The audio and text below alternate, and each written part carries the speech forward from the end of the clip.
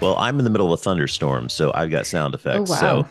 yeah, That's it's quite been something. storming all night, which is I know that because my 8 year old came into my room in the early AM Oh, hours asking if she could sleep on the floor. why on the floor? I don't know. Not in your bed, but Well, just no, on the she floor. knows I'm not going to let her sleep in our bed. Okay, so So it's just being close to you, but okay. right, and it's one of those things where I'm just too tired to argue. I'm like, yeah, and I'm like, oh, it's fine. We do half asleep, so just do whatever. And then in the morning, I Then wake falls. up and on the hardwood at the foot of her bed, she's like curled up on the floor. And I Oh. felt marginally guilty, but not that guilty. Because she could have slept in her own bed or in the living room or, wherever. Where are you based again? I don't remember I am anymore. in Memphis, Tennessee, which is known for Okay.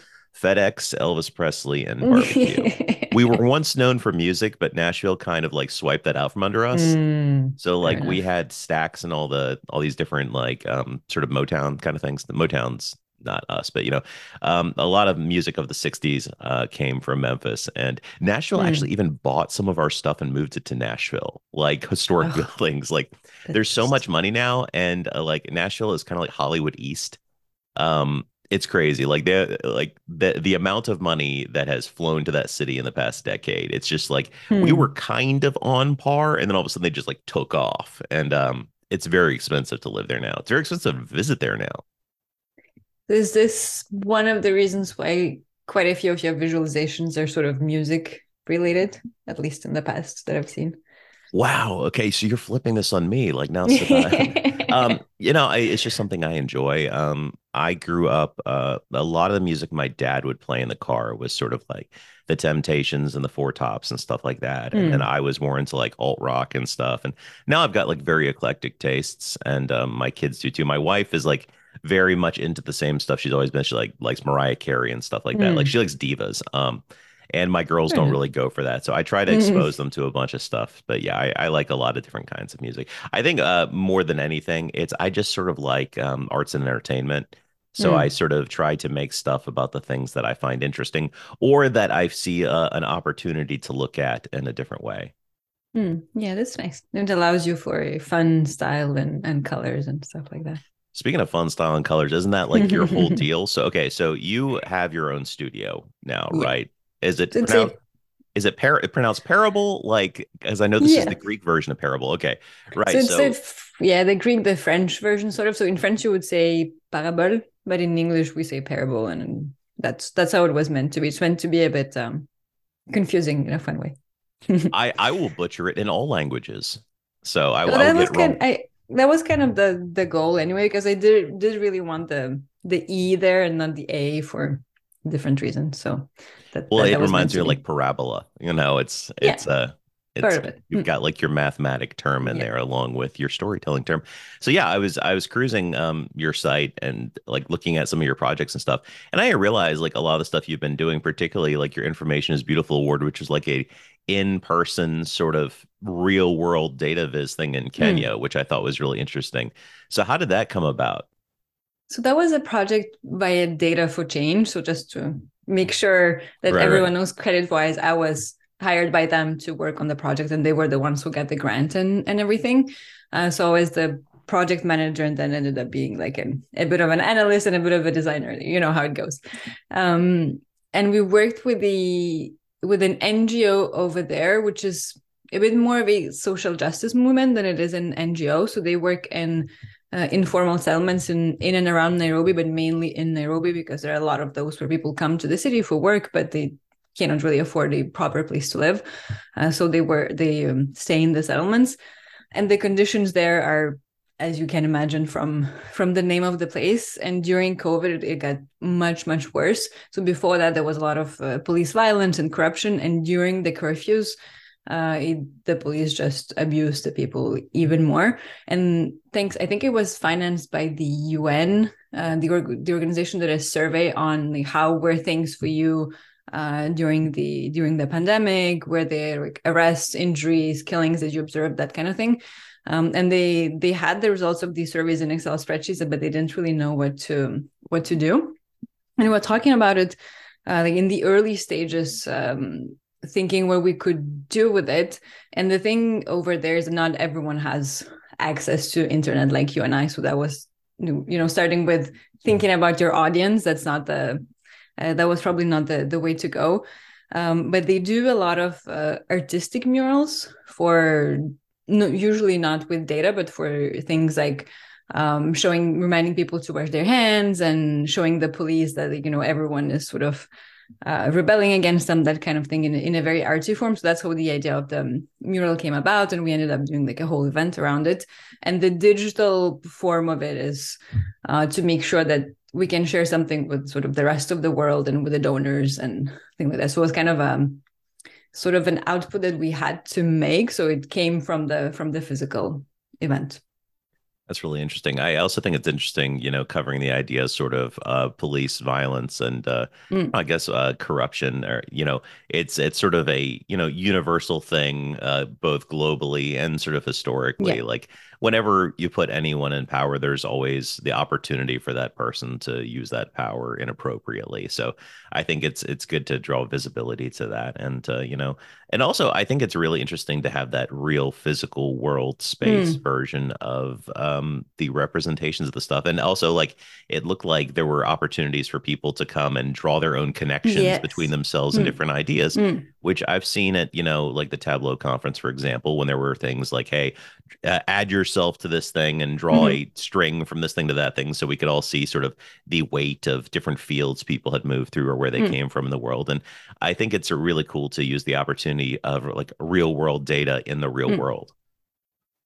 Yeah, it's data visualization and collection kind of in the same place. And some of the feedback we've got after the event, I don't know if you watched the video of it. It's somewhere in the piece. So one of my favorite quote from the project is someone saying that instead of putting these visualizations somewhere online or in books that people cannot afford and maybe cannot even read, you just put it on walls. So data from the community for the community, right where they are.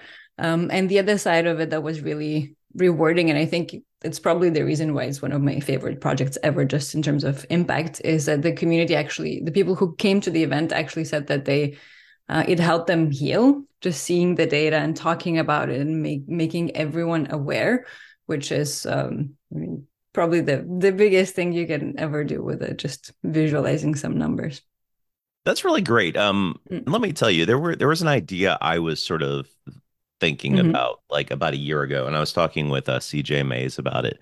And I was talking about like, when's the last time you saw like a data viz that actually had like a emotional response to it or made you feel connected to Mm. another person or something like that? It's we often think, oh, that's interesting or something like that, but Yeah. it's not like when you go to the cinema or when you hear a song Mm. that's like moving and stuff. It's very rare that we actually like feel something Mm. like a real. I mean, I felt visceral feelings, unfortunately, like with what we had the Makeover Monday a few weeks ago with school shootings, which is Mm. a very terrible topic. But then you'll see some versions of it where someone did like blood splatters, and I'm like, like it's both in terms of the I hope none of the families see this Mm. because I consider it to be like grotesque and upsetting, but also like, you know, I feel like you didn't actually take into account the fact that those were people, Mm. like real human lives, versus oh, this is violence, so I should use like Mm. some sort of violent thing.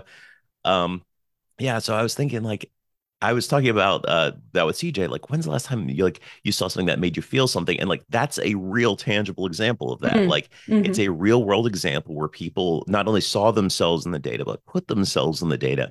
And then they felt more connected to their community as a result of understanding the relationships of, Mm. who had, experienced abuse or, what had happened to them during COVID and that sort of thing. Mm. So the visualization you were mentioning, it definitely sounds horrible. And at the same time, it did evoke a reaction from you. Like when you look at the splatter, you're like, oh, this is really horrific. And if it were just a bar chart in black, maybe you would scroll through it without looking at it on Twitter. So um, what I'm saying, I guess, is that there's a fine balance between I'm looking to evoke emotion and create engagement. So how do I do it tastefully and respectfully for everyone else? Even the murals that we did in Nairobi, it wasn't that easy because some of the numbers are like this is the number of people who got killed by police. And when I was analyzing the data, there was a point where I had to literally take a break because I was reading an example of, so what happened to this particular woman, how did she die? And the comment was that during the lockdown, she was giving birth and she was afraid to go to the hospital because the police was just right outside her house and she just died doing it. It's like, okay. Wow. So yeah. I mean, that's so how do you share that while respecting everyone is I think a big question. I I mean, totally. And I think that's one of the I appreciate the moral dilemma of some of that. And that's why I buck hard lines on saying like, oh, you should always have a spoiler warning, or Mm-hmm. don't show the chart unless you Yeah.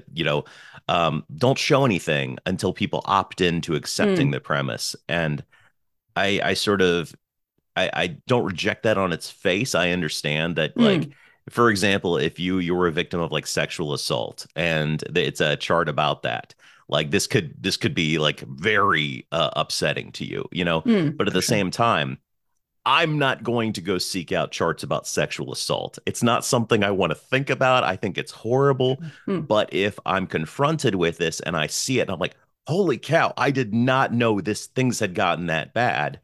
mm, That awakens something in me, and that can, can make, can cause change in people and make people think about stuff and mm, cause action. And, if we always sort of put stuff behind that sort of firewall where it's like, mm, do I want to experience something like this?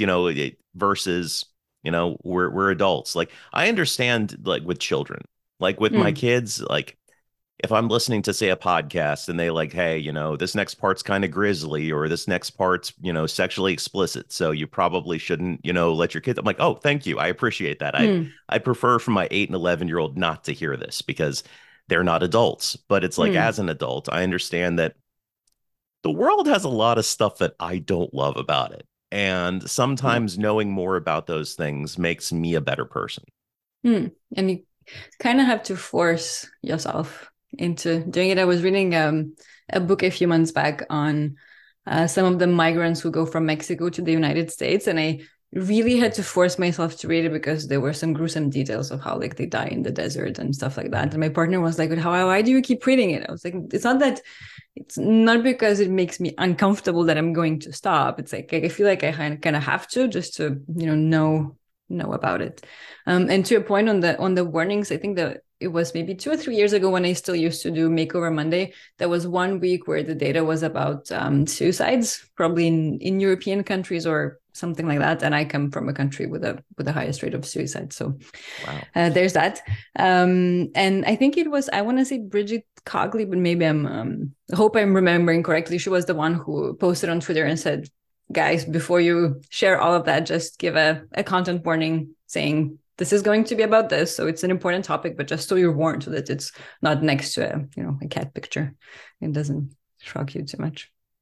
I mean, I approach, for example, my school shooting viz with an entirely different mindset and care than I would. I was just doing a John Hughes network diagram, for example. So if I'm talking about the comedic movies of John Hughes in the 1980s, the method in which I deal with this and the seriousness with which I take are going to be very different. Obviously, Mm. I don't feel like a moral responsibility to include Mr. Mom on my John Hughes network diagram versus if I'm talking about, something like police violence or something like that. Then you really want to, make sure that you're being thoughtful with how you handle it. And I mean, with my school shooting thing, that's why I was like, hey, look, I'm not claiming to have answers here.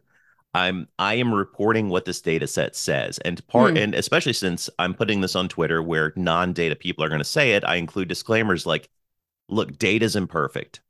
Mm. Like you should Oh, yeah. Mm. understand that data is imperfect. The collection methods are imperfect. The person visualizing it is imperfect. Mm. So take everything you're seeing with a grain of salt. I'm reporting what I have from a set of data that I received, that sort of thing. Mm. And also, like, I'm not prescribing things. Like, while the data set and the data charts I was choosing to demonstrate were showing, hey, look, there's a trend. And the big part of the trend is there is a shift to outdoor and after school shootings and at Mm. sporting events, which Oh, if, well, that makes it easier. and this is the part I did not include because this is editorial.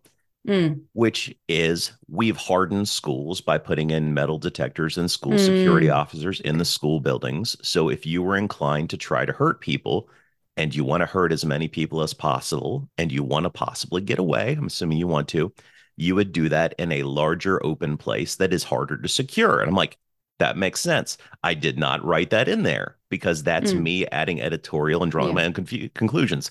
I'd do that about John Hughes. I wouldn't do that about, school shootings. And we've gotten Yeah, very serious very quickly. yeah, I know. I don't know how that happened. Yeah, I'll go to check those videos out. I haven't seen the latest Makeover Monday. The But I irony guess if you is, were a journalist, you would sort of have to write about it. That must be hard. it's yeah, I mean it's no fun. But the irony is the reason I wanted to talk to you was because you were fun. So I've totally Because tanked I this from the have beginning. one fun with like one per year. Your fun one, yeah. And it was yeah, you recently put up one about sort of what was it, your fit year, right? You Yeah, me created this going really to the cool radial gym. Yeah. diagram about Mm, workouts and sort of, you're moving to your weight goals and stuff like that. mm, And I thought it was really cool, especially since I struggle with all things radial. Like radials, mm, I mean, conceptually, I get how it works. In implementation, mm, I'm like, this is painful for me to think that way. But mm. it's I really Okay. appreciate it because it had a really good blend of both sort of eye catching, which is the marketing Mm-hmm. part we're talking about with data, how you have to grab attention, Mm, um, a conveyance of data, both in terms of the look at the volume of workouts, look at the type mm, of workouts, and then also the hey, look at the change in my weight. And it mm. displays all of that in a way that's really clear. I mean, not in the way that you might use if you had to talk about like Q4 economic trends for your For sure. country, but in the way that you would use when you're having fun. And Yeah. I really appreciate it. So how did this come apart? Bao, was this something you were thinking about doing from the beginning of the year, or is it as you were collecting this data, you started thinking, hey, I could do something with this? It was more towards the end of the year. At the beginning, I was just trying to stick to my goals. So the little bit of a background story there is that like a lot of people during COVID, I gained weight because I'm someone who just can go really up and down really easily. And then at the end of last year, my partner and I were sort of making the goals for 2022. And I was like, okay, now I'm just going to quit complaining that, I don't fit in my dress or whatever, and just take this thing and do something about it. So I went back to gym classes. They're called Sweet. So I live in France. They're called Swedish Fit, and they've been launched in France. So the Swedish people have no idea what it is. So that's the fun fact about it. When I talk to the Swedish, they're like, Swedish what? Anyway, so it's I think the simplest way to imagine it, it's very close to sort of the 80s aerobics kind of thing where you sort of all coordinated and you do Yeah. one thing with your hands and another with your legs, that kind of thing. So it's really good for cardio and just having fun. So I went back to that because during the COVID years, I did a lot of yoga, but I had like abs and could do a handstand, but kept gaining weight. So it wasn't really working the way I wanted. So in the visualization, you can really see how at the beginning of the year, I kept my yoga habits. And then once I went more and more to the gym, I really ended up addicted to cardio, which initially I hate because it's really hard. Like it's good for your heart and everything, but it's for me, I'm not a very athletic person. So initially for me, it's really hard. And then I slowly shifted and now I don't even think about yoga. I'm just like, get me to a full cardio class every time I go there. So at the beginning of the year, I was just excited to reach the goals really early. So I wasn't planning on the visualization, but I was logging the data, but it was more just to sort of keep track of it and see where I'm at. That obviously means that I did have like an ugly line chart in my Google spreadsheet. Just I do data this, so I had to see the trend. And at the end of the year, I wanted to do like a sort of year wrap up project. So initially I went to this one, and then like one for my studio would be like every year in review and all that. But we humans don't have time for all of the ideas that come to our head. So I ended up just doing this one. And back to your point on being fun, I actually forced myself to do something that I would rarely do for clients because it's radio and a bit weird and takes a long time to read.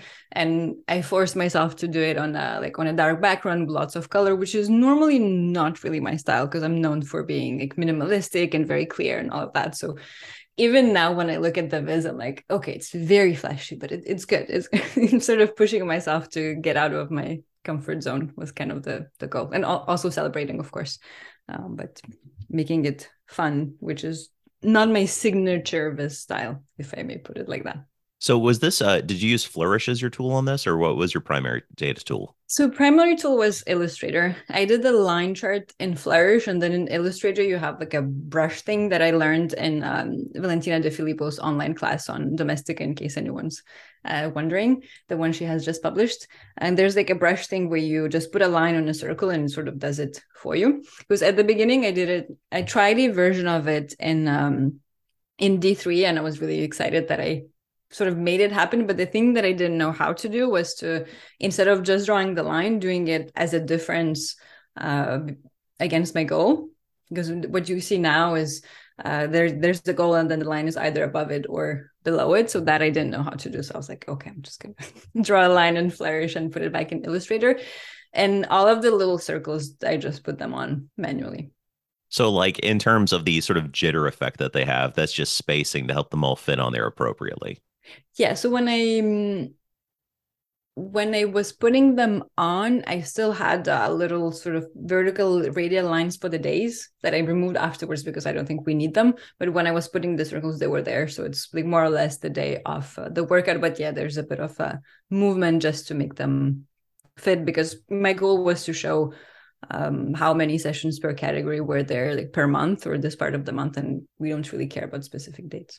And I think that's 100% effective for what you're trying to accomplish here. And I think that's one thing I like sort of, when you're sort of new to data, you want everything. Do you think of it like a tool and you're like, what's the most clear way to communicate as much information as possible? I'm going to make this thing super dense. And the fact that you don't need a data tool to make everything, you can use a piece of chalk. And the Yeah. fact that, like, what's the idea that I'm trying to convey? You're trying to show a volume of workouts and a frequency of them.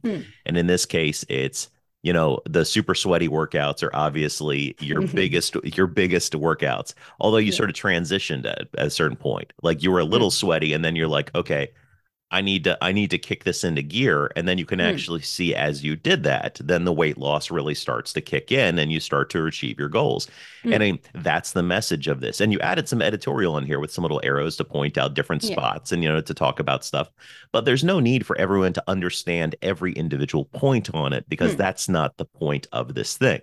Like this isn't a superstore sales chart where they need to know what were tables selling like in February? Like that's not the point of this. So there's no need to have that level of information.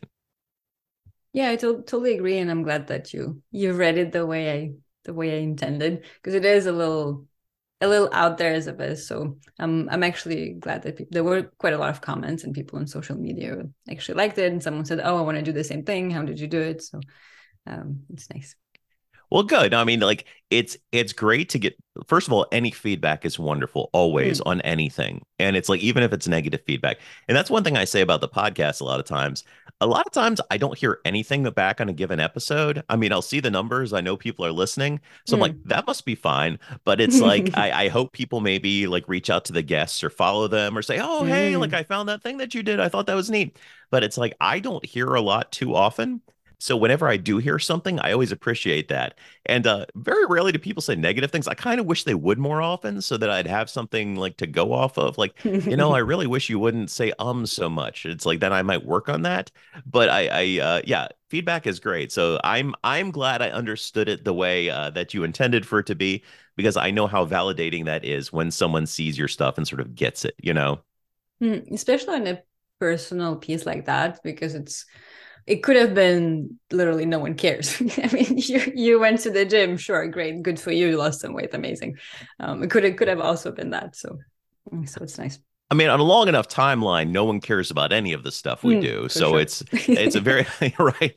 Like no one, especially since everything I make is digital, I have no illusions that people are going to be like, out of the rubble of society finding I don't know, my Back to the Future timeline and being like, oh wow, it's like they're look, we live in an age where I don't say content because I feel like that cheapens thing, but it's people are trying to create content. It's like whether that is memes or videos or whatever. Everyone to some degree wants to be seen and wants to express themselves. So I don't really have any illusions that anything I make is special beyond that. But if a handful of people see it and find it interesting or learn something or amused or in the case of something more serious, learn something, like Hmm. great. Like I don't really have any illusions that it's evergreen is gonna hang out. No, I think sometimes it's, I know I'm the first to do this, but hopefully it resonates with others too. When we think about like, putting something out there and impact and stuff, we're looking for something really, really big. Like, oh, people will remember it. It's going to be evergreen, like you say, or someone's gonna give me an award or whatever. And there's so many cases where your impact can be really small. Like someone will use your color palette because they really like it, or they'll be like, oh, this alignment really makes sense. So I love the way you handle annotations or the font that you use. Whatever little thing that inspires them, or maybe just encourages them to create something personal and put it out there. Because mostly I did this for myself. So to celebrate and to push myself to do something colorful that I rarely do, just to, push my practice forward. So whatever little thing can help others, even if they don't say anything, because sometimes they do, sometimes they don't. But even if it's as small as, oh, I liked how you put the circle over there, I think it's already really cool. One of the ironies, for me at least, is most of the thing that will serve as my legacies are the least visible things or the things that most people don't realize. So I have at least two mentees who have gone on to get Mm-hmm. better data jobs because I've sort of worked with them and sort of been there for them and been a sounding board and offered advice and stuff. I've worked with women in technology at Emory University and helped, single mothers get jobs. I've done some of these other things. And I'm not saying this as a brag. I'm just saying like those are the things that I've done that are going to have far more lasting effect on Mm. the world than any of the stuff that I like labored on trying to create something amazing. It's my biggest work would be the little bit of effort I was able to help somebody else or remove an Mm. obstacle for them or something like that, rather than the thing I actually made myself. Mm. For sure. But do you think in some way the fact that you had put some stuff out there publicly, even though it's maybe not your legacy, helped you be confident and then sort of help others transmit it to others, if you see what I mean? I think so. I think one of the big things about doing stuff publicly is it helps you get used to the idea of criticism, both Mm. as a sort of positive and a negative. Like a positive, like people offering feedback and Mm. saying, "Oh, hey, I didn't understand that because you didn't label that thing." I'm like, "Oh, okay. Next time I'll be more thoughtful about that, whether I actually include an access label or if I include some notes to explain what Mm. it is." Or negative feedback, like anytime I post anything on Reddit and people, say the most terrible You things post about on me. Reddit? Mm. Oh yeah, it's almost a social experiment. Like I post stuff to data is beautiful. It'll be something like I'll post, especially if I post something that has been very well received by data people, sort of Mhm. on Twitter or elsewhere.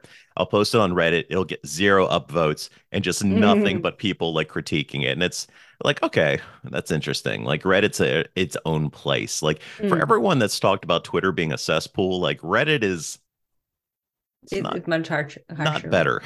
But Mm. yeah, it's I also like I've sort of had in the past couple days I've had some interesting fun with that myself. So a reporter had tweeted out something about the Chicago Police Department has a Tableau dashboard out there reporting Mm. hate crimes, and I'm actually going to show this to you right now. So I started looking at it, and very quickly I started seeing stuff that I'm like, oh, well, there's a lot of opportunity to improve this. So Mm.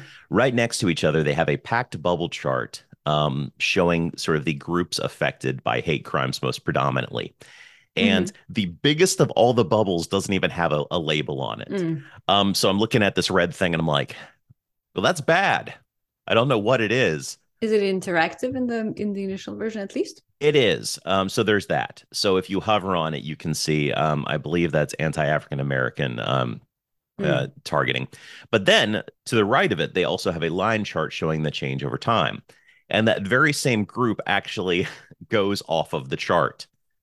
So we people talk Mm. about this thing is off the charts. This is off the charts, but nothing should ever be off the Literally. charts because you control the charts. So I mean, like it the fact could. I've seen charts where it literally goes off the chart to show that that it's really an outlier and is sort of in the space somewhere, much exactly, and much that's higher something than the you or others. I might do for dramatic effect, Mm. right? Like we're saying, oh hey, look, this is 25, and then all of a sudden this thing's shooting up and above the axis and continues to go. Not in this case. In this case, somebody fixed the axis, I guess, based on some previous years. And Mm. now they're exceeding those years in multiple areas. So anti-African American, anti-gay male, anti-Jewish bias groups are being targeted more predominantly from 2020 forward, and you can't tell by how much because it flies off the chart. And So you the tweeted them I tweeted them about several it. times actually. So I'm tweeting the Chicago Police Department. They have not responded yet, and I'm Oh no, legitimately no. saying like Mm. Okay. I'm not making fun of them at this point. Like that is something within me. I do have Mm. some snark in me, and I could just say, hey, look at the crap charts that the Chicago Police Department is putting out there. I recognize they're doing this for because they're trying to communicate Mm. For information, sure. right? Mm. Like this has good intentions behind it, but it's ineffective. Like Mm. if we as data people are looking at that, and I can't tell if the red bubble is twice as big as the Mm. sort of For sure. tannish bubble. Is it, an eighth as big? I don't know. Like I can't look at that and tell. So it's one of those things where sometimes you find projects where someone that made it was very skilled with using the tool, but not Mm. skilled in the theory behind data visualization. In order to be successful in this field, you have to have both.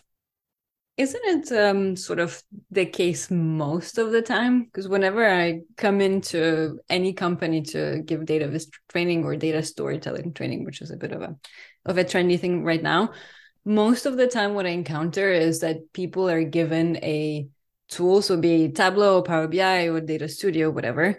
And as soon as their management pays for the tool and gives them the tool, they expect amazing dashboards, but they skip the part where they don't know that they should be doing the visual perception and how you draw attention and how you format, etc. So usually I'm the one doing it, and the effect it has, it's insane. So the dashboard from Chicago Police that you're showing kind of looks like to me like it's more of a default choice in Tableau rather than bad choices in terms of chart making, just because people were probably not trained in it.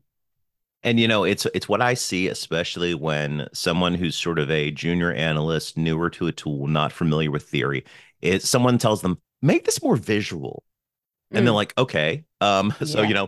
they'll make a map for something that doesn't require a map. And people are like, I like this, it's visual, it's a map. And it's like, yeah, but unless the locations of these things matter in relation to each other, this map Mm, is ineffective for your it's like, oh, it's twice as red as that other thing. It's like, yeah, I mean, like, unless you slap numbers on everything, and in that case, it's all junked up, and that's also not effective. It's you're not taking advantage of the visual medium to the best mm. opportunity. It takes some getting used to. I remember when I first started doing Tableau when I worked for Warner Brothers a long time ago, and I was sort of encouraging my team members to have one accent color and maybe the rest is a bit gray or something that doesn't shout at you. And the feedback I got initially was, oh, but this is just sad. This is now a very boring, sad chart. And I believe it's Cole Netflix who said colors are really fun, for a party, but not for a chart. So, but it does take some getting used to, because people think that the more color you have in there, the more attractive it will be. Whereas to me, it feels like you're just yelling at me with all of your categories. And colors mean something too. I mean, it's Hmm. not universal in the world. For example, red means different things in the East Yeah, than the for sure. West. But I had a client, a Western company, who I had used blue, which was one of our standard colors. So Mm-hmm. we have a brand palette that we use. And they said, Mm-hmm. blue's bad here. Like you should use red instead. I'm like, let me ask you this. Did you change the color of your campus stoplights? Like, no. I'm like, well, that's because color Mm-hmm. means something. And in the Western world, red is like stop, red is alert, red is bad. Like you're trying to draw. I mean, unless you're talking about like sports teams or something like that, where Mm-hmm. red is just an indicator. Like if I'm looking at a dashboard and I see something as red, that's indicating, look at me, probably something you should be paying Mm. attention to. And they were like, just make all the bars on here red. It's like, no. Just no. I actually had a fun experience with this last year. I was working with like a communications agency. And we were making a map with ratios for like each region of France, whatever, doesn't really matter. And to steer away from the red and green, I had blue and orange. And to me, blue was good and orange was bad. But the way they read it was a bit more of a kind of weather map thing, where for them, orange was hot, so kind of good, and blue was bad. And we have the whole debate about it. We ended up like asking a lot of people what they thought, like sort of doing a survey, see how everyone felt. I thought that was really interesting because to me, if it's orange, and I personally think orange is not a very cute color. So to me, it's just like, take this thing away from me. And to them, it was the other way around. So you never really know. It's so funny because right above my head right now, you're seeing a poster, which is an orangey yellow and a teal blue. Which On my screen shows more yellow than orange, so you're fine. It's my lighting. It's because it's still dark out. It's still thunderstorming. It's also 8:30 in the morning. But it is dark out, and I have colored hue lights in here to make me look less washed out and Nice. pale. Um, but no, it's interesting that that color combination is a very common. Like if you look at movie posters or box art, Mm-hmm. or even novels, like the sort of orangey teal spectrum is one Mm-hmm. of the most common color combinations. And I was pointing out online not too long ago, video games commonly use orange or yellow as indicators of sort of what you can interact with or where you can go, but they never tell you that because it's not sort of You super can go. common in nature, like just vivid Mm. yellows. Like Mm. they'll Okay. use like a yellow scrape on a wall or like a yellow glow from light in a distant place as sort of oh, hey, that's something. And you don't even realize you're doing it, but they're training you how to interact with something without, piling on text and tutorial.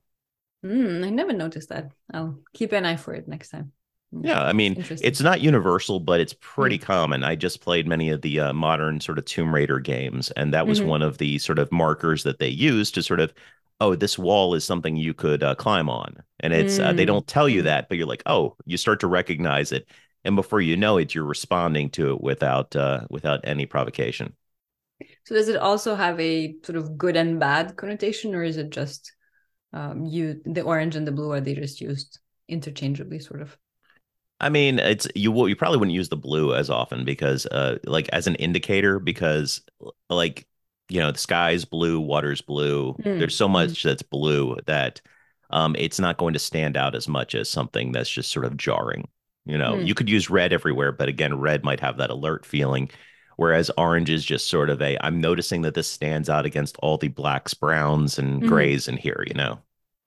Mm. That's very interesting. I love finding examples in other areas than database to show how to highlight something, or how something is commonly seen without us thinking about it when I teach. So it's interesting to hear that. Well, let me tell you, I have had an amazing time.